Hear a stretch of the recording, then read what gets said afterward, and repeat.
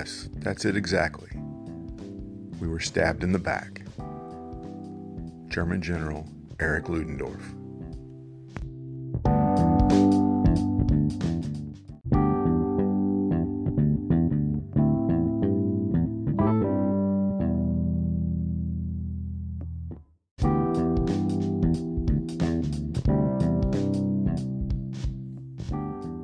Welcome to the Revisionist History Podcast, where we set the historical record straight no matter who it might offend. I'm Paul, and to start off this week, I want to look at a case of historical revisionism that's occurring right before our eyes, and show why it matters more than people seem to grasp by comparing it to another case of revisionism from our recent past. As reported by nearly every major news outlet, this past Saturday, former President Donald Trump took to his personal social media platform, Truth Social, to say this, quote, "Do you throw the presidential election results of 2020 out and declare the rightful winner, or do you have a new election? A massive fraud of this type and magnitude allows for the termination of all rules, regulations, and articles, even those found in the Constitution. Our great founders did not want and would not condone false and fraudulent elections." End quote. The former president has made some audacious claims about the legitimacy of the 2020 election, and 2 years on, many people have simply tuned him out. The media still covers his every word because the mere mention of his name still gets a significant number of views from his legions of rabid followers, and views equal dollars. This latest post of his, however, should absolutely not be brushed off as another instance of simply Trump being Trump, because of one line, quote, "even those found in the Constitution," end quote. For all his legal wrangling and bellicose bluster, Trump has never before called for the Constitution to essentially be abolished. But that's exactly what he's saying here. And there are millions of his followers who will now seize on this insane notion, as they do with nearly every talking point he puts forward. Now you might think I'm unduly concerned about a tempest in a teapot, that Trump is just being Trump, and the Constitution is untouchable. Maybe so, and maybe not. Consider for a moment the myth of the stab in the back.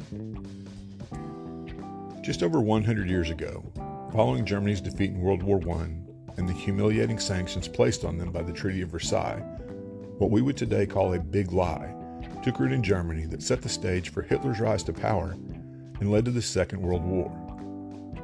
The big lie was that the German army was not defeated on the battlefield, but rather betrayed at home, stabbed in the back, by a sinister cabal of, quote, Jews, Marxists, and cultural Bolsheviks, end quote, collectively known as the November Criminals.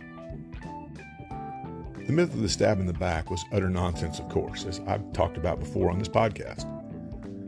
Germany was soundly defeated on the battlefield, but most of its citizens did not know this at the time because of government censorship of the press. Once they did learn the truth, it so conflicted with what they wanted to believe that they simply ignored the facts and embraced both the lie and the politician who advocated it most strenuously. Sounds a little familiar, doesn't it? That politician who advocated the big lie most strenuously was, of course, Adolf Hitler. What we saw during Hitler's rise to power on the back of this lie was a demonization of anyone considered to be other. Jews, socialists, intellectuals, many religious leaders, and basically anyone who didn't agree with the Nazi propaganda. Ultimately, the Enabling Act of 1933 gave the Chancellor, Hitler, the power to create and enforce laws that could violate individual rights prescribed in the Constitution without consulting the Reichstag or the President, effectively nullifying the Constitution itself. Now let me be clear, I am not comparing former President Trump to Adolf Hitler. You don't compare anyone to Adolf Hitler. And are we anywhere close to such a scenario in the United States in 2022 or in the next election in 2024? Of course not. At least, not right now.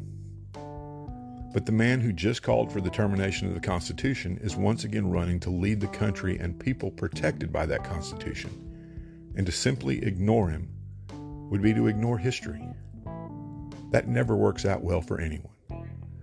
Distortions, myths, and lies about history mattered then, and they matter now, whether about losing a war or losing an election. That's our episode for today. We'll see you next time.